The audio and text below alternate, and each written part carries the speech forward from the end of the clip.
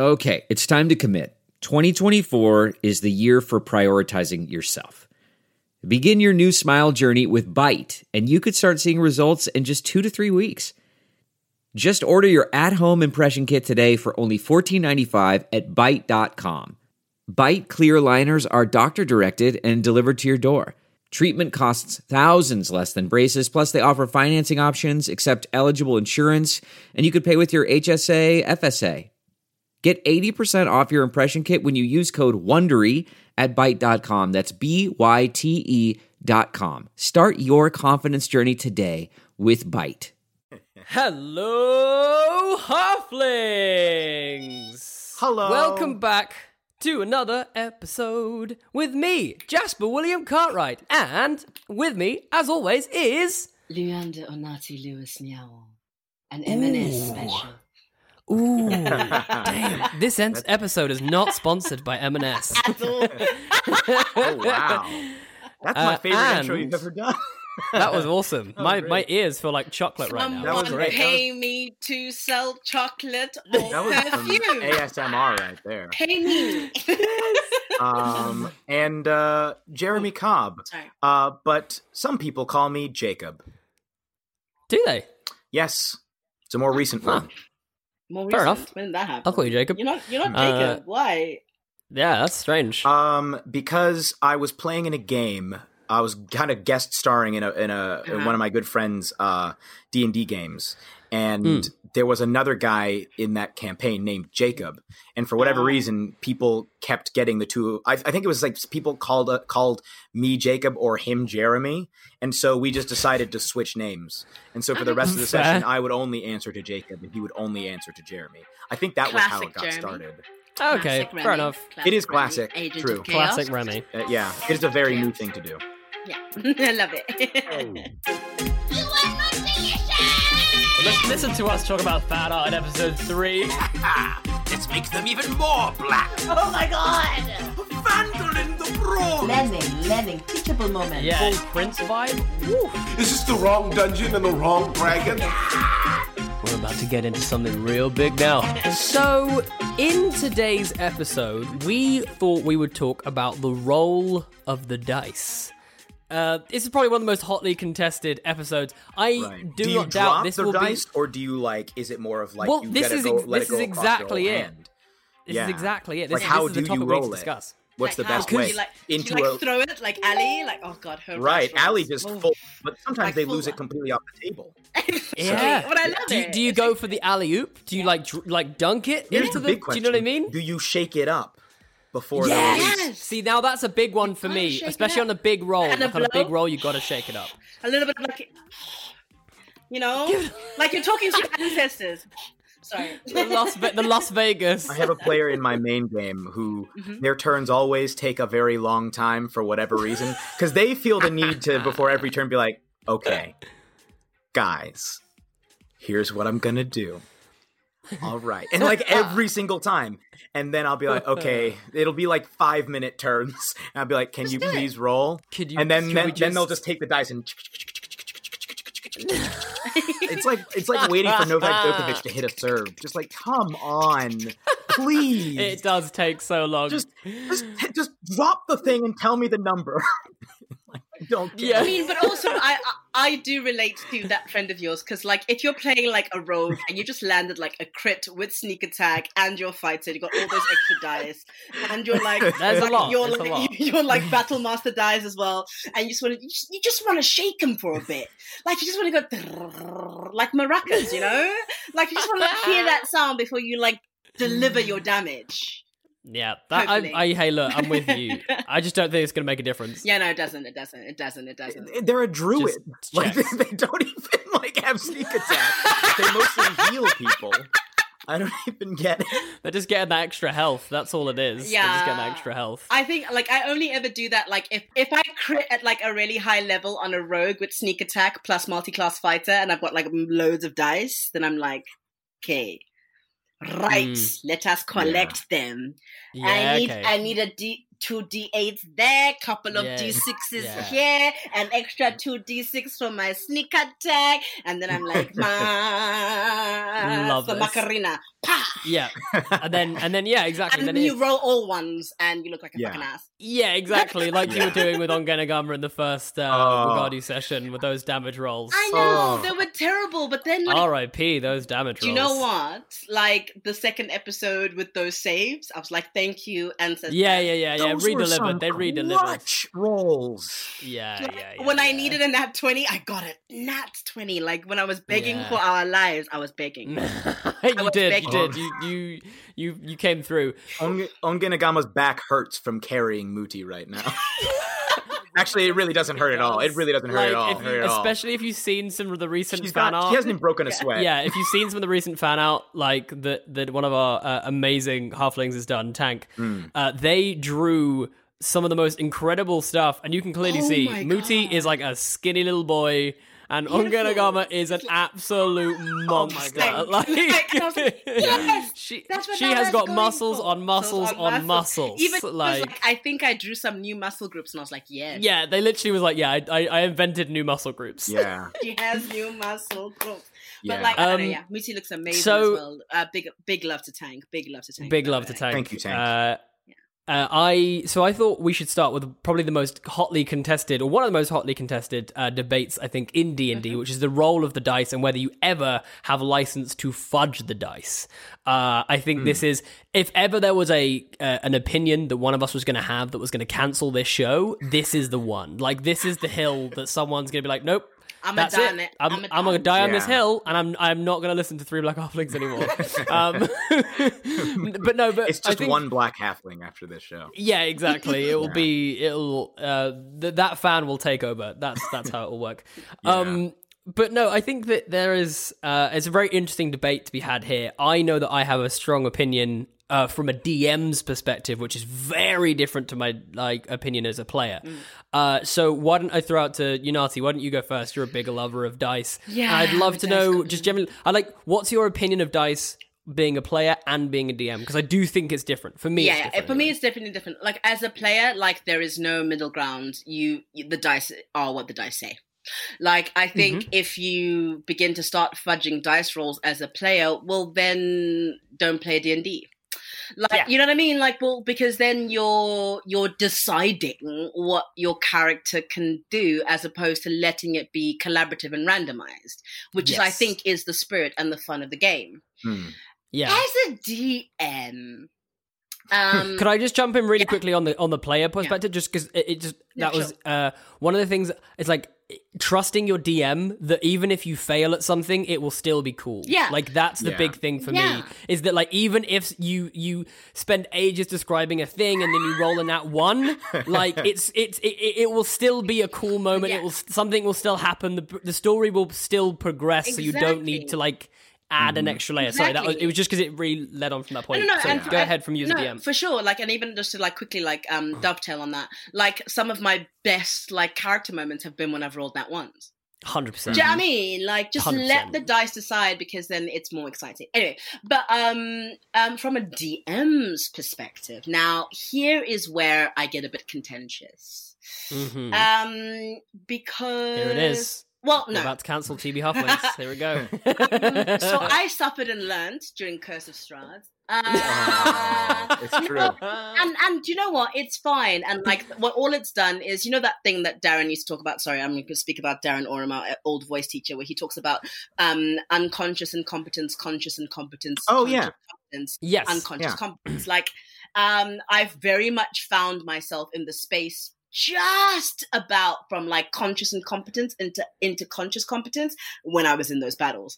And Why don't you explain that just for our listeners who maybe don't Yeah, this know is a cool the ins and outs concept. of voice So- work? It's pretty awesome, yeah. Yeah, it's the concept of learning skills or acquiring knowledge or doing stuff in general. Anything you want to do, any skill you want to learn, whether you want to knit, woodwork, I don't know, start doing kung fu, whatever. This is the process of learning.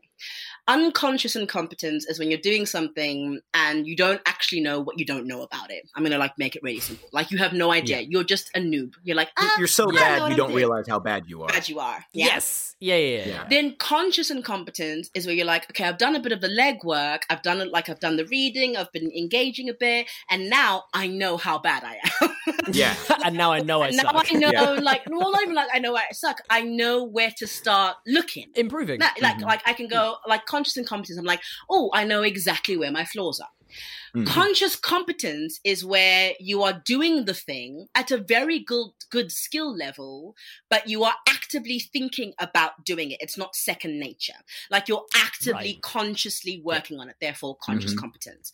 Unconscious competence is when, man, you're just sailing. Like, you're just there. You're dropping bars because, like, you are so competent. You're so adept at the skill. You've been doing it long enough that it's become, potentially, I will use the term muscle memory. That might not apply to everything, but just think automatic. About It's become automatic. Like walking, or the majority of people, they get to a point. I mean, if you watch a baby walk, an adult walk, they are thinking about it. The baby's working hard at it. And he's like, oh my God, don't fall.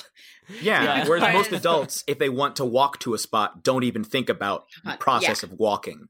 Yeah, exactly. You're always thinking about something else. Exactly, like that process of mini falls, like you're not considering it, like it's just happening.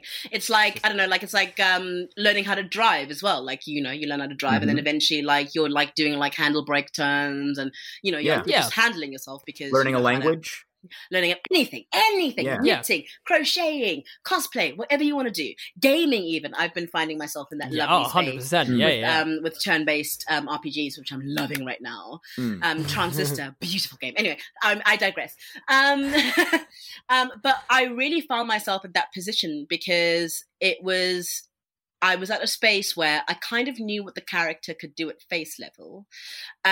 But then I was faced with two, I'm going to speak about this as if you guys are not in the room, but you are. I was faced with two really good players. But then like, that's what I mean about conscious competence. I was right at that point where I was like, it's too late.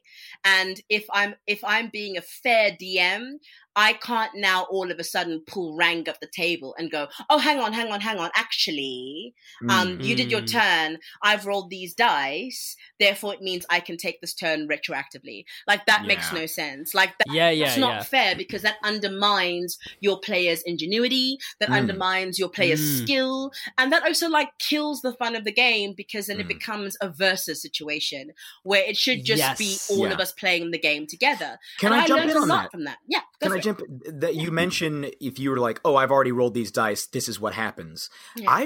I've never experienced this, but I've seen it in enough videos and stuff to know that, in like writing stuff, to know that it must happen with some regularity at other tables. Yeah. But apparently there's a practice of players rolling something before the DM says they can roll it. So they'll be like, I want to roll a perception check, and they roll it, and the DM has not said yes, and they're like, roll it. That's a nat 20, and now the DM has to be like, well, I didn't say you could roll it. And sometimes people do that with attacks. And it can do stuff that'll really throw things off. Yeah, because like if you're in a situation where like surprise is contested, like you can't be just rolling your attack. Like like resolve surprise, right? Yeah. Like, or what if there was something story-wise going on? Exactly. Yeah. Like, okay, say at the dinner, we were like, Strahd is talking, and I was like, okay, so I'm gonna go ahead and cast Psionic Blast. They all need to make, or maybe something with an attack roll. Maybe something with. I run up and stab Strahd with the Sun Sword. No, it'd be worse than that. It would be worse than that. Yeah, it would just be like, I roll a nat 20 to attack him. Like, that's just, like you know what I mean. And Strahd wouldn't have just stood there. Yeah, but Strahd wouldn't have stood. Like, Strahd wouldn't have just been like, oh, there's a guy running at me with a sword. I guess I'll just take it. I'm just gonna let this happen whilst I'm on it. Strahd, it would be like, oh, okay, roll initiative. A fucking mist of bats. And then roll initiative. Like, I would then have to resolve that by saying, well, he's gonna. If you feel so gung ho about taking a dice roll like that, then I'm gonna feel gung ho about just going, well, he just turns into a fucking bunch of bats, and then we roll initiative when he's in his frigging, his polymorph state, and then we see how that. But like, you don't want to play like that. Because like you said, it's combative. It's combative, and what I love about D&D is that it's collaborative, and that we're all kind of learning and we're all playing together, and we're all trying to have a good time. And I took way more away from that experience and has informed me way more as a DM in the future than if I had just decided, well, I'm DM and I'm supposed to be the badass. No, like let your players do what they're going to do and let them be smart. And then my final point on this is, however, when I play with my 2 kids, with Sol and Dylan, there are times where I'm like, oh, y'all made a silly decision and y'all decided to go up against this warlock. Oh boy. And then what I won't necessarily fudge the dice rolls, but sometimes what I'll do is I'll go, you're not prepared for this. This was supposed to be a scene, like a narrative scene. You're not prepared to go toe to toe with this person, but you have. I'm just going to immediately halve the stats in my head. Like, I'll just halve them. Sure. So it's less about fudging the dice, more about fudging the kind of like encounter or fudging the situation. They're really clever and they've caught me on it. And they've been like, no, we want to play fair. Like, they're like little kids. Like, that's tough. I want to play with these kids. And then Yes. Soul is amazing. This is Baron von Vida, man. Baron von Vida doesn't mess about. Wyvern, like Dylan is Baron von Vida, but like Wyvern is incredible. Like they're both incredible players, and they're having so much fun.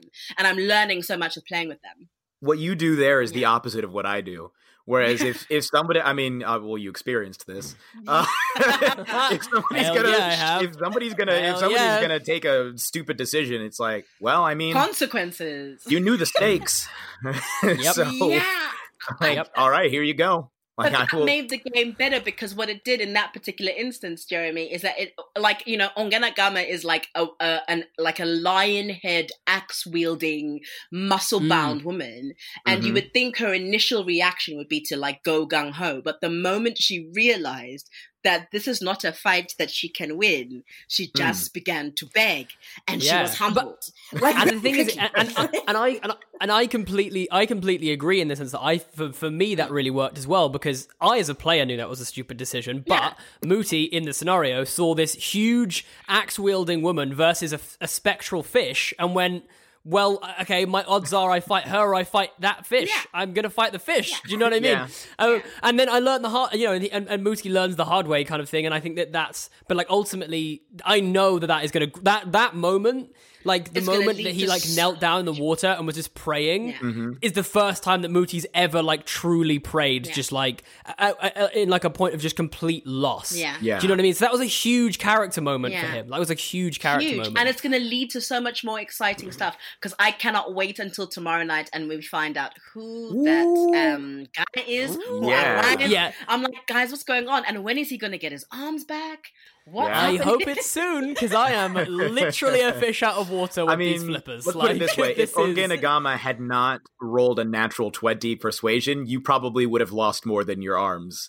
I don't think you would have died, but you would have lost a lot. But a lot more. Yeah. Thank you, dice. That was my favorite dice roll ever in my entire life. I was genuinely stressed. And I think that, like, if you fudge dice rolls, especially as a player, if you're doing that, you cheat yourself out of the experience of real roleplay. Because there were moments, like, in that where I honest to God begged for my life in my bed. Like I was literally begging. Begging. I was sweating. I was stressed. I was like, why did you have to like firebolt him? What the fuck? It was a fireball. I think the firebolt would have been okay. I love that you went in with a full fireball. That's that's so like all in. Do you know what? I think that like OP spell. I will admit, I think the fireball, that was a bit of Jasper in that moment, because I've always wanted to play the spellcaster who overreacts and casts fireball when they really shouldn't. Like, I think that's like an archetypal D&D thing, which I'd never got to do before, and so I was just like, I'm just going to do this one time. I'm just going to cast fireball when I know I shouldn't. And usually it works well. Like, usually fireball's enough in that instance. Literally, in this case, roll the dice to bring us back to our topic. Like, roll the dice and see what happens, and just let that be. Okay, I'm going to stop talking now because I've been railroaded. No, that was fantastic. That was genuinely like I love that, and I knew Unati would be like the fiery passion that she has for these dice. I love it. Do you want to jump in, Jeremy? What's your thoughts? A lot of what I will say, I think, will second what Unati says. As a player, I don't think I've ever fudged a dice roll. I've played with people who have fudged dice rolls, and it usually becomes obvious after a while. Yes. It does. And that's also a thing. Players, we know. Like, your DM knows, okay? Yeah. I just want you, I want you to know now, the DM definitely knows. I know. You are lying to me. Why are you frying me? it's never been people that I've been DMing. It's always been people I've played with. I've been a player. Oh, right. And I've Okay, looked yeah, at them and been like, that's not... Really? That's not legit. That's not possible. There's no way you've rolled that again. You've No. just rolled. You've just critted 3 times in a row. Do you think I'm stupid? Yeah, like, and also the thing is, I think you've got to, like, that if someone crits 3 times in a row and their mind doesn't melt out of their ears with excitement, you know they're lying. Exactly. Like, if I critted 3 times in a row, everyone in the entire area of Manchester would know because I would be screaming my lungs out, like, let's go. Like, so if you don't get that reaction, Or if it's like, this person hasn't rolled below a 16 in like 3 or 4 sessions. Yes, a yeah, long that's a big time. Over sessions? Yeah, it'll be like why would over you sessions. even It'll do just that? be It's like you're playing like Crazy Eights or poker and you're lying. Like, Well, I can tell you're lying. yeah. it becomes really frustrating to play with as a player because it's like, well, then why am I even here? Like, I'm subjecting myself to this because the dice, as I've seen in many commentary from various DMs, the dice are essentially another player. They're like the other. They're the other dungeon master almost. Yeah. Who can even supersede what the dungeon master wants to do in some cases if the dungeon master allows. I love it. I love it. That moment where somebody rolls dice and you're like, well, there goes my notebook. Yeah. Yeah. Yeah, I no, absolutely. I completely agree in the sense that I think that you nailed it earlier, Yunati. You cheat yourself out of a moment by doing it. Like, and the reason, as the perfect example for any of you who watch Critical Role, the Will Wheaton in season 1 is one of the most glorious, like, 2 episodes of a thing, because he just doesn't roll anything other than ones. Like, it's like he's fudging it the wrong way. Because I think he literally he's in it for like 2 or 3 sessions and he rolls a genuinely about 7 or 8 nat ones per session. And this is like sessions in a row. It's not like they've gone away for a few weeks, and this is like he comes in the next week and he's just boom back to rolling ones. Like it gets to a point where it's like everyone is screaming with joy just because he hits. Oh my gosh. But like it, and it was called the Will Wheaton curse, and like he even took that dice and I think he gave it to Marisha as like a Halloween present or something. Like that one dice. That's awesome. But like the moments and the joy that everyone had at that table, the moments that he got as a player, and like what happened to his character, And having to roleplay that. I think that for me, this is part of it, and I think that, and I can say this as someone who has fudged 2 dice rolls in his life and felt awful about it for the rest of the session, and then immediately stopped. Like it was just I was being a noob, and I was just like really excited, and I just wanted to do the cool thing, and I think it was like must have been one of the early ones with you, Jeremy, where like I'd fallen out of the tree and I kept missing attacks, and I was just like, no, this is, and I think what it does is it comes from a place of wanting to just like to some extent wanting to decide what happens to your character, which I can completely understand. Absolutely. Like as a player, I can completely understand. Human beings have no control over themselves.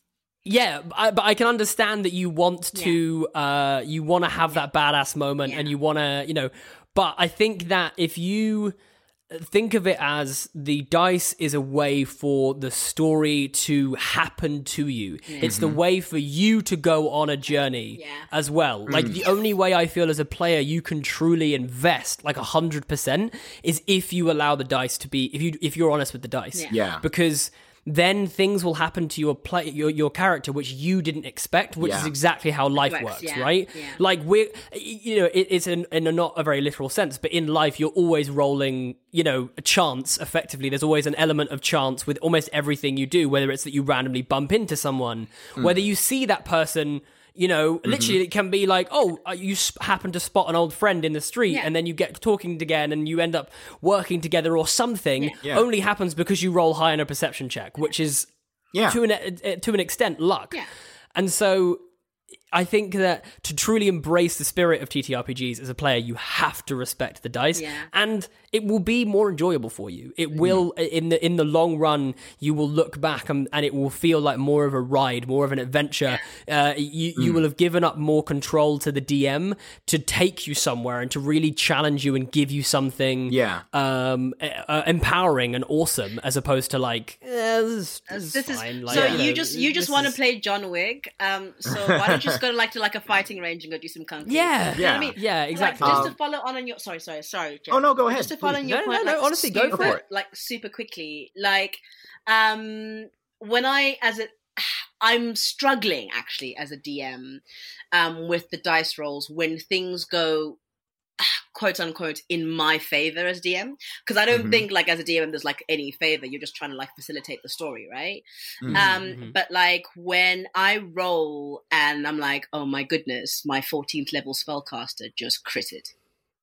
Ooh, yeah.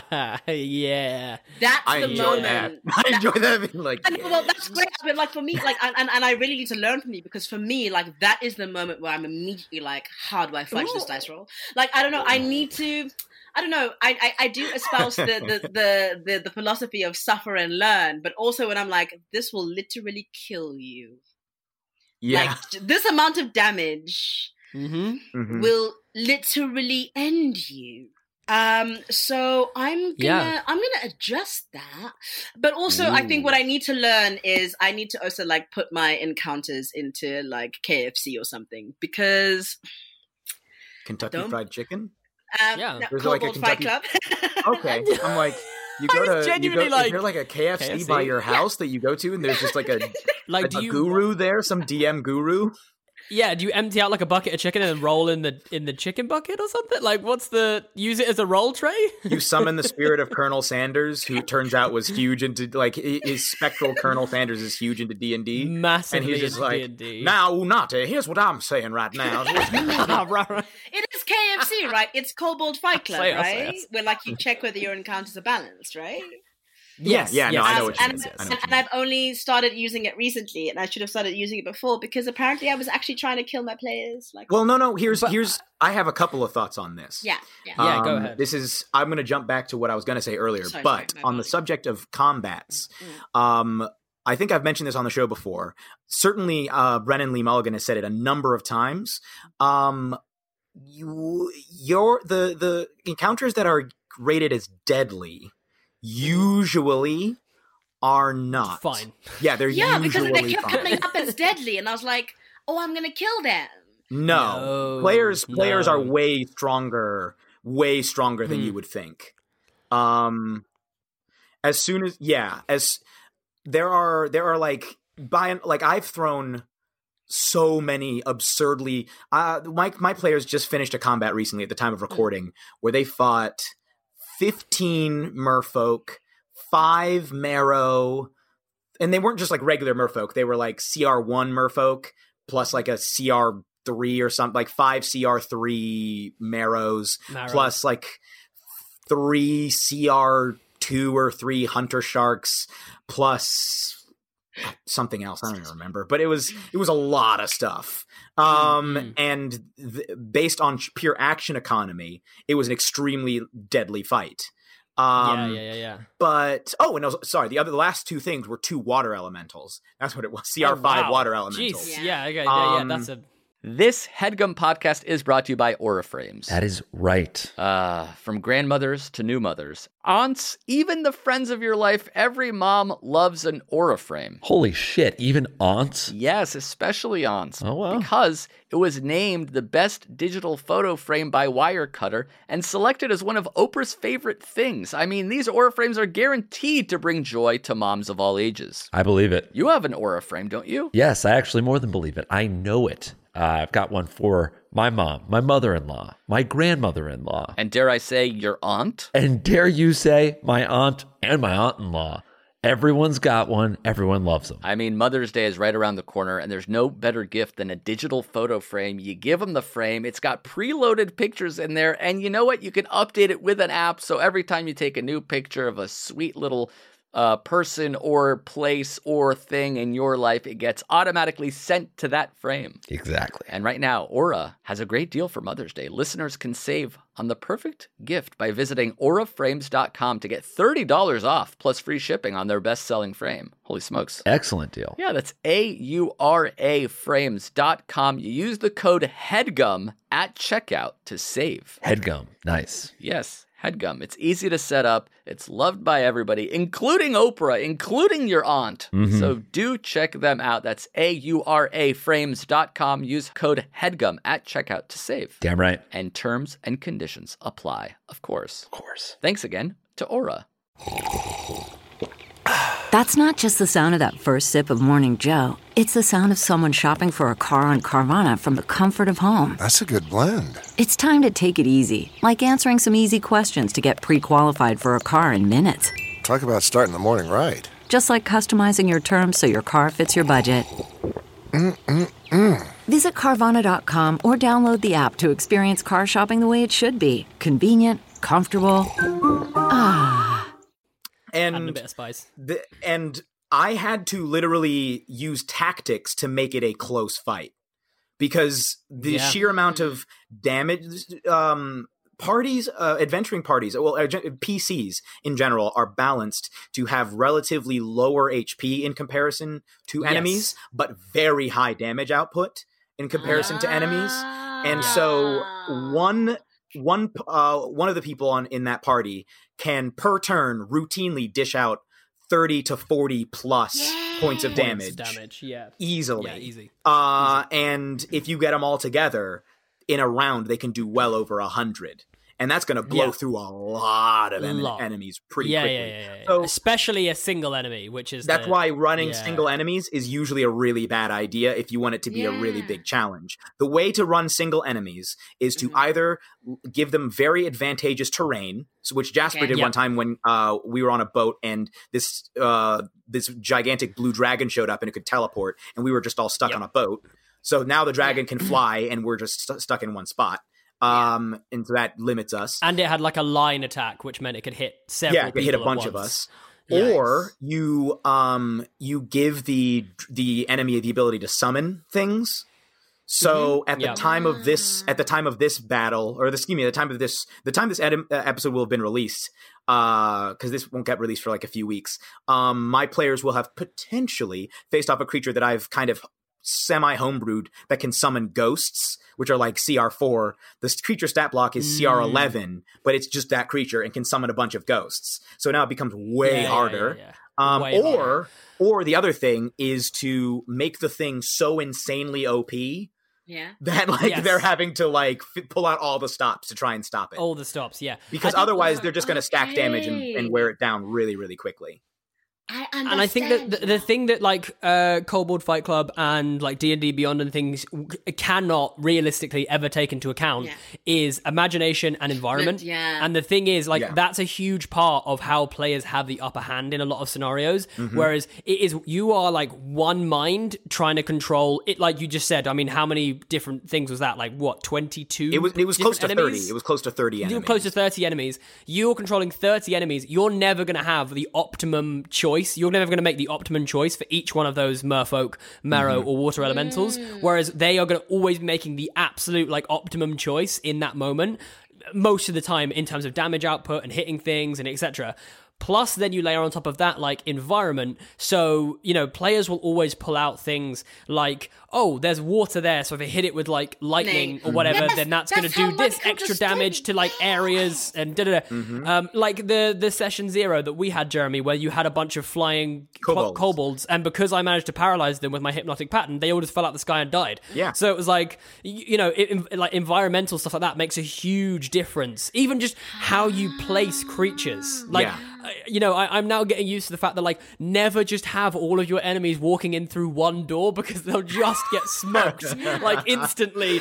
You've got to, you've got to do, like, a howling in the night as the wolves close in from all sides thing if you want it to even be remotely difficult for them to handle, because they just have all these abilities which could do, like, massive area damage. I'm starting to understand now, and I think it's becoming clearer because I've started, like, recently over the last sort of 3 months, started playing like turn mechanics RPGs, like turn-based RPGs. Been playing Transistor. Oh my god, it's so good. It's so good. It is so good. And now I'm like, oh, okay, that's why I keep doing so well in the encounters, because no matter how much the games devs thought about the encounter they set up for me, they cannot account for the fact that I am also a thinking, randomizing creature. Exactly. Yeah, exactly. Yeah. That's exactly it. Yeah. And then also you add in the layer of the dice, right? Which is that there it is perfectly possible, just like happened in the first session of Wagadu, that Jeremy as the DM rolls like absolute garbage and can't hit a Bondor with a machine gun. Yeah. So you Which know is what that happened. could also I couldn't hit a man with a 10 AC. With literally 9 creatures. Literally 9 creatures. 9 per round. It's still one of the funniest things that's ever happened on this show. And I'm so glad we were in the same room for that moment, because just watching Jeremy's faith in dice just fall out completely, just like what is going on here? Yeah, it was disgusting. Following on an earlier point that you had made, Jasper, you were talking about people fudging dice and how they're cheating themselves. As a player, what was I going to say? As a player, not only... Oh, yes, that's what it was. You're cheating yourself out of story developments. If you want, any listeners want a really good example of how... In this, we've been talking a lot about terrible dice rolls, how terrible dice rolls can actually influence a character in really interesting ways. There are 3 instances that I can think of from the show Dimension 20 where it was a big deal. If you ever watch Escape from the Bloodkeep, Matt Mercer's character Leland just has garbage rolls for most of the campaign, and it became a character trait. He's based on the Witch King of Angmar, which from Lord of the Rings. So one of those powerful beings in the world. Powerful, and this man is just, try as he might, he can't kick the football. He's Charlie Brown, constantly missing the football. And everyone else is mocking him, and it became part of the team dynamic. It became part of his characterization. And probably Mercer I know this is folded it in. It was beautiful. Yeah, and then also partly the thing that I found so gorgeous about that was the fact that it was Matt Mercer as well, like one of the most experienced players, DMs.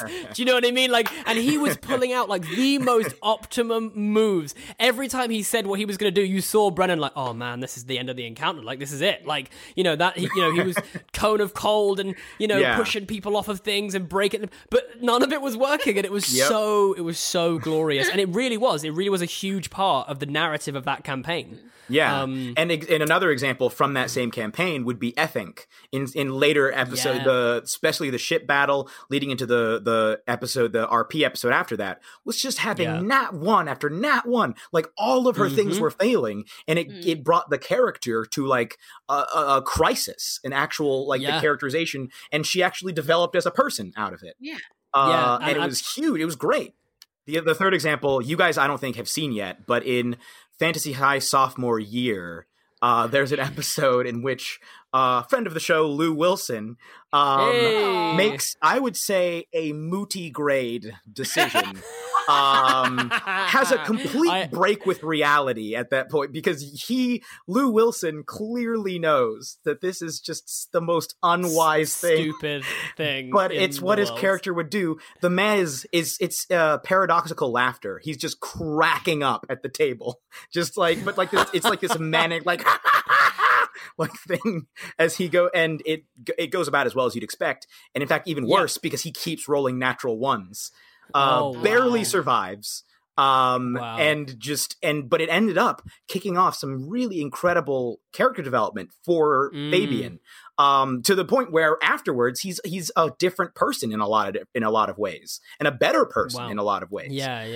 So if you actually accept that element of chance, it can change. I mean, the stuff that you can't predict, I think, is what really makes the campaign special. You as a DM, when your players do something you can't predict and start making choices that impact the world in ways you couldn't have predicted, that for me are my favorite moments, because then it's like, who knows where we're going to go from there.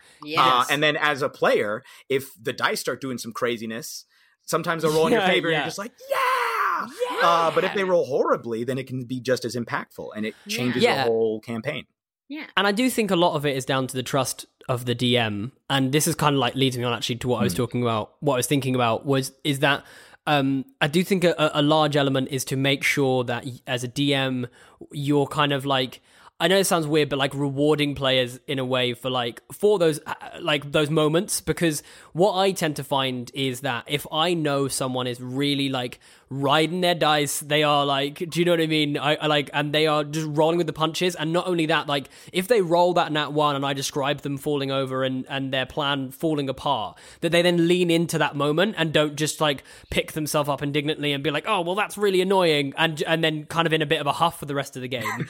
If they like fall over and then are like, oh, why is this not working? Like, what am I doing? Maybe I need to assess my life choices or whatever. Yeah. I've naturally, as a DM, reward that player more than I reward other players. And I don't even to a point, I don't even know if I consciously do it. I think I'm just like, I know if I throw something now at that player, that they will really go with it. Yeah. And I love that as a DM. I'm like, when I know that a player is like in it and is like going for it, then I think naturally I can't help but like want to throw more stuff at them and kind of test them and see what happens. Yeah, I think that's why, Jeremy, like one of my favorite games I've ever played is with you in the Regardie setting.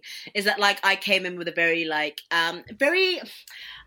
initially like quite generic idea of like a strong tank, right? Like that's what I had in my mind. Sure. Like just a tank.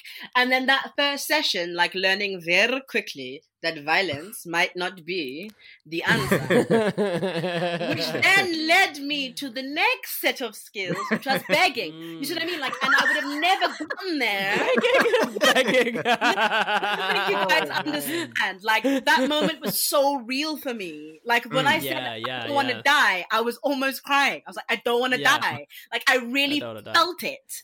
And then it just makes the game more fun. It's more real and you get more attached. And like, don't steal that from yourself. As a DM, I will say that I will be getting cleverer, and thank you for teaching me your ways, Sifu and Sensei. No problem. We will suffer and learn. I'd love to throw out like one thing that this is something I don't consider as fudging dice, and this is kind of like I guess what I was interested in terms of like the role of the dice, and what I mean by that is like I sometimes don't get players to roll where I sometimes would. And I think that there are two ways that you can do this as a way of rewarding players. Because, for instance, like Johnny, you guys play with Johnny. Like he's one of the guys who plays in our setting, who sadly got torn apart during the Curse of Strahd. R.I.P. R.I.P. Johnny. You know, he really invests in moments, and there are some times where like he will whack out his actual guitar. He plays a bard. He will whack out his actual guitar and start riffing something, like because he's trying to inspire someone, or he's trying to like tell a tale of something, or he's trying to convince someone or deceive someone or whatever. And I go, I can't make you roll for that, like, because if you now roll a nat 1, I'm like, the guitar string breaks. Do you know what I mean? But like, and so I think that, there is a caveat to this, which is what you absolutely do not want to exclude people who are less comfortable role playing. That is a big thing that I will say. And I will say that, so that works when you're in an environment where people are obviously, or like everyone's very comfortable, which they are in my campaign. Everyone's very comfortable role playing. Everyone is very up for that. And I think that ultimately it's encouraged people to then, do you know what I mean? To then come up to that level. Do you know what I mean? Because people are like, oh, I feel like if I really then commit, then, do you know what I mean? There's like a reward to it. And also it means it's kind of led to like full scenes, you know, that like don't get into, like there was a recent thing where this party had met like one of the big players in this setting and everything that had been built up for quite a while, and I don't think we rolled the dice for about half an hour. Yeah, because we were just toing and froing, and like I, as the DM, forgot to ask for perception, like for persuasion rolls or deception checks.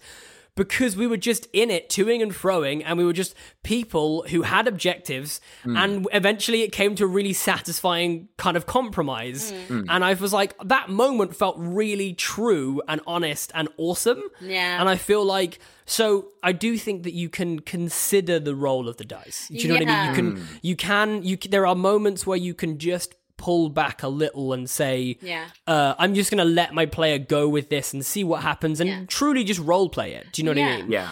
And then equally, if there is equally as there is a player who is shy or less or sort of willing to role play, you can still, I think you can still reward them, because if they're like really clever, if they say like, oh, I kind of want to do this and this and this, and that's a really clever idea, which you can still reward that by like saying, oh, I really love that idea, have advantage. Yeah. You know, so or even you can inspiration, kind of give them, which can give or them even inspiration, inspiration, exactly. Yeah, want, you can say, right, if this doesn't roll particularly, like, do you know what I mean, you can add a D10 or you can add a D6 or whatever. I think is a really good way of then going like, of still allowing the role, the dice to have a role within the storytelling, but you're kind of in some ways kind of just shaping and guiding the world, which is what we're doing as DMs anyway, right? You're just subtly shaping and guiding I the world. wanted to say, Jasper, thank you for bringing that up, that other people play differently, because I think that's something that certainly I sometimes forget on the show, is that all three of us are actors, and the people we play with are almost exclusively actors so we tend to play very RP-heavy games. But I'm aware that a lot of games are not, like probably most games are not as RP-heavy. Yeah. Most people are not as comfortable with RP. Yeah. And a lot of people like more straightforward classic D&D, just going on quests, getting loot. You're not trying to form relationships necessarily. Like you're in it for different reasons. And in cases like that, I would still stay true to the, as if you're a player, you shouldn't fudge, because I think our points are still absolutely there. Absolutely, and then if you are a DM, and you know what your players want, like if your players want a certain challenge, then I don't think it's necessarily a problem. I don't, but I don't personally do it, but I don't play it in those games. But if your players just want a combat challenge, fudge some dice. Because you want them to, if that's what you're trying to do, or if you're playing with some little kids and you don't want the little kids to die, and it's just supposed to be a fun time adventure. Maybe fudge the dice or and then do they something call like you that. on it, and then it's fun. And, and tailor it to your group, essentially. Yes, and I think you've hit the nail on the head there, and I think it kind of sums up a lot of what we're saying.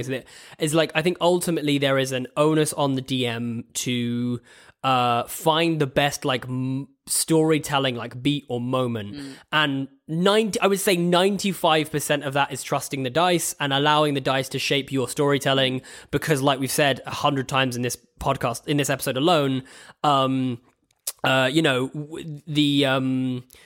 you will find something more interesting and more exciting if you just allow that to happen.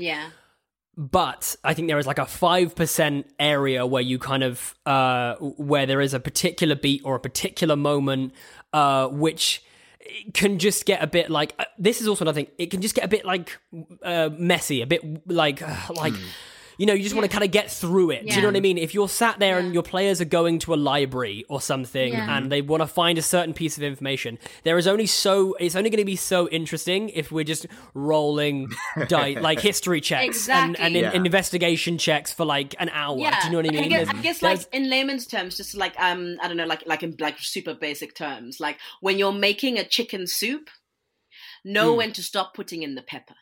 Like just know when to stop putting in the salt and the pepper. Like at some point the soup is brewing and it's going well.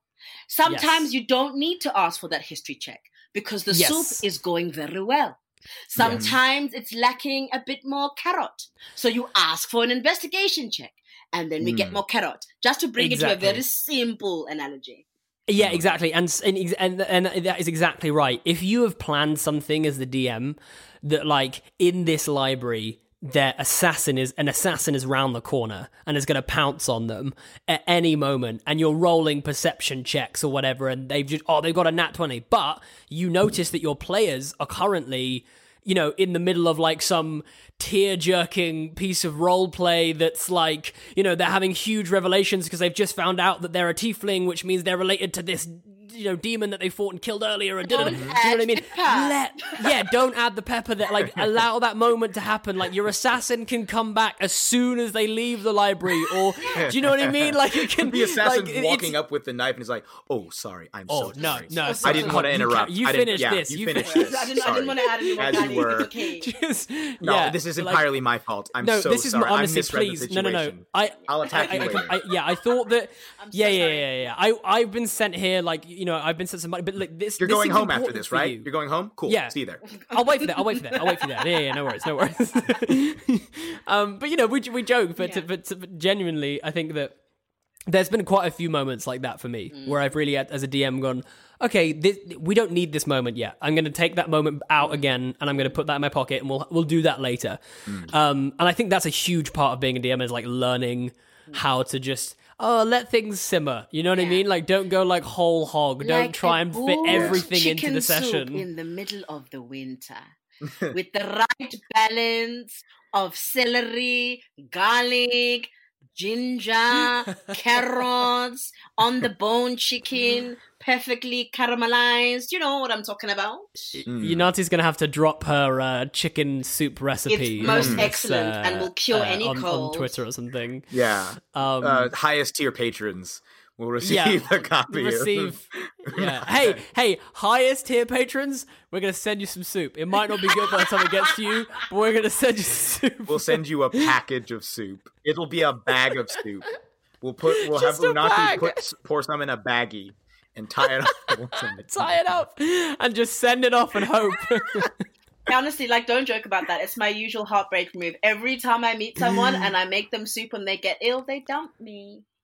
Oh, no. Whoa. And I make it from scratch. I roast the chicken from scratch and everything. It's not even... Is your soup secretly really bad?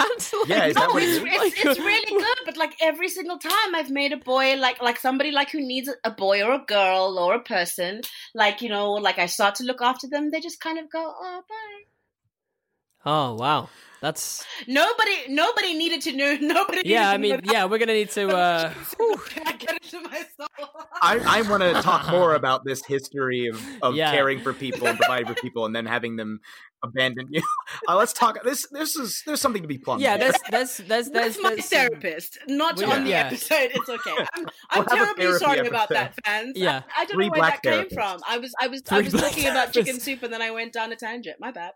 I think though this highlights something, which is that I often feel like when I'm listening back to these episodes, and it descends inevitably into chaos right before the end of the episode, which is exactly what's just happened there. Right. It's always because I think it gets to a point where, like, because we talk about such rubbish all the time, like to the point where like it's impossible for us to even end a Zoom call or a session, even when we're not recording, because we just don't stop talking about random stuff. It's true. I think it gets to a point on the Zoom where we just completely forget that we're recording an episode of Three Black Halflings. And then I suddenly go, and try and reel it back in. Too much information. It's okay. But we are sort of getting towards the end of this episode, and I hope that you've enjoyed. I've actually really enjoyed talking about the roll of the dice. I feel like there's like a whole other episode in here somewhere. Yeah. Because we should revisit this topic. Yeah, I think we should revisit this topic, and I would actually really encourage anyone at home who's listening, send in moments, stories, because I think it's really useful for people to hear, like Jeremy gave, like examples of when this stuff really works and really elevates a table and a story, because I think it just allows people to just relax and just go with the flow and enjoy the game for what it is and how it was made, and etc. And so send in the stories of like awesome dice related moments, and maybe send some pics of your favorite dice or something, because we just got some new Black Lives Matter dice, and I love that. You know, like, we should set up like a dice appreciation on the Discord or something. just people post pictures of their favorite dice. I've ordered my first dice you making posing kit. with your favorite dice. I've ordered you're making dice? Yeah, I've ordered a whole like mold and kit and all the things. I'm going to start making dice. Whoa! 3 black halflings are making dice, guys. Unati is going to be making... It's my December project. She's going to be melting down gold, some solid gold. There's going to be a jewel in the side of every dice you order from us. So much love. And actually, if you just break open that dice and get the jewel, it'll be worth way more than you paid for the dice. Take that in for like Bitcoin or something. Next thing you know. Yeah, exactly. There's actually 1 Bitcoin in every dice that we... Start like a tech startup or something. You just got to plug your dice into the computer and you can download the Bitcoin. Like just a flash drive inside of... Yeah, the tiniest little drive. Tiniest little drive. Yeah. But that is all for us on this week's episode of 3 Black Halflings. I hope that you've enjoyed. We will be back very soon, and I hope you have a really, really wonderful day. Yeah. Just whatever you're doing, Just live because your you're best special and life. you deserve it. Live your best So, life. Remember, live you are loved. You are special. Yes. You are powerful. You are strong. Mm-hmm. Such a Trust big fan those of this dice. new Unati voice. Yeah, big. I like big the fan. old voice too, but this new one, man. Let's do a bit. I was doing Do a bit. for myself, yeah. Peace. Anyway, so long, Shire folk. So long. So long, Shire folk. Bye.